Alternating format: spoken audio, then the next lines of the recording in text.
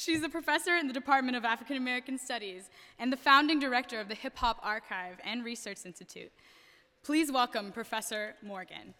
It is a great pleasure to be here and answer some of the questions that I am often asked about hip-hop in general and the Hip-Hop Archive at Harvard in particular. I want to use this occasion to talk about this mainly because I am by training a linguistic anthropologist.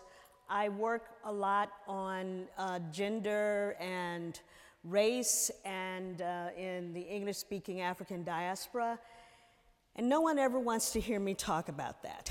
They want to hear me talk about hip-hop. So I want to address some of the questions I get asked all the time, but also in a way to get you to think about how you make decisions about what you're studying, what you want to do, and how you're going to apply it to your various kinds of ideas. So I want to start off, something that's called Harvard Thinks Big, to say something that those of you who know something about hip-hop already know. Hip-hop thinks bigger. Hip-hop always thinks big. And in many respects, there is this very, very close relationship. I got into studying hip-hop when I was doing my research on African American women in Mississippi. I decided to study women in particular because in sociolinguistics, and I was at the University of Pennsylvania, in sociolinguistics, the study of African American English was mainly about young men. Young men in groups, young men alone, whether or not they were out in the streets, at home, but it was really focused on men. And the idea of the dialect of African American English was really based on male behavior. And the idea that women were not interesting in relation to that always bothered me. So I was absolutely determined to look at women. I was doing a study about Chicago and Mississippi. There's a migration between the two in terms of generational. I was very happily doing this, and I thought I was doing incredibly important work. When I got to Mississippi, in a rural area, working with a number of women in that area, the first thing that I heard, and I just want to say as an aside, assistant professor at UCLA at the time, the first thing I heard was NWA on blast. Rural Mississippi. And when I heard it, it was about 6 o'clock in the morning because somebody was working on their car all day long, and the only thing that worked on the car was the radio. And I thought, okay, I left LA, and I really made a point of never listening to NWA. And here I am in rural Mississippi, learning every word of every song, every piece of profanity, the NWA. And the problem with listening to music, of course, is that maybe the 100th time you hear it, you actually know all the words. So I thought about it, and I said, it's everywhere, okay. I'm talking to the women, and the women said, we will work with you, we will be your respondents, informants, if you work with our children. And they were all young men. And all they wanted to do was talk about hip-hop because I was from LA. That is what got me into studying hip-hop, not my general interest in hip-hop, not my general interest in the fact that wordplay is so much important in hip-hop, though it was clear that that's true. It was that my research plans were going to be completely upended if I didn't do what those women told me to do, which was work with their sons, and I couldn't work with them if I didn't know more about hip-hop and understand hip-hop. So part of the moral of this story is this notion of, if I ruled the world, imagine that. It's the idea that what was happening at that particular moment was so momentous, so important to that age group, that it would have been for someone like me in my discipline incredibly naive or short-sighted not to take a closer look. So my plans to study women exclusively were quickly upended, and I started looking at hip hop in particular. How did I begin studying it? I'm a linguistic anthropologist by training, did a lot of work in sociolinguistics, and so I began to look for the theory that people are operating with, look for ideology, look at system, look at membership. How do you know someone is actually part of hip hop as opposed to listening? And of course, I became very, very intrigued with this notion of the word up, people talking about words all the time, playing with words, driving people crazy with the various things that they were doing. So it became clear to me that hip hop itself was built on dreams and imagination. It imagined a world of equality and justice and fun. The world of MCs was based on science and laws of nature.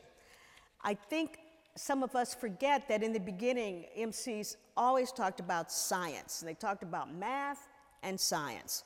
Why were they always talking about math and science? It's because they were in high school. That's what high school students do. Math and science have rules with very few exceptions, especially in high school. And so the idea of hip hop having rules, having elements, having those things that we associate with school were very exciting in the beginning of hip hop's development. So a certain logic then begins to drive how students, young people who are participating in hip hop begin to think about it. And in the process, and I think this is why hip hop is still there, they also began to highlight and represent some of the issues that they were facing, being in impoverished areas, being in schools where there were, these days we use the term bullying, but where there were groups that you were in or you were out, you were not listened to by teachers. If you were different in any way, that was seen as a deficit, et cetera, et cetera. So all these students are thinking about that, and they began talking about that. Or as Notorious Big said famously, dealing with stereotypes of a black male misunderstood. But the interesting part about it was that hip hop was always aspiring for a better world. And as Biggie says, and it's all good, and if you don't know, now you know. But the if you don't know why now you know part is the arrogance that's so important in hip hop.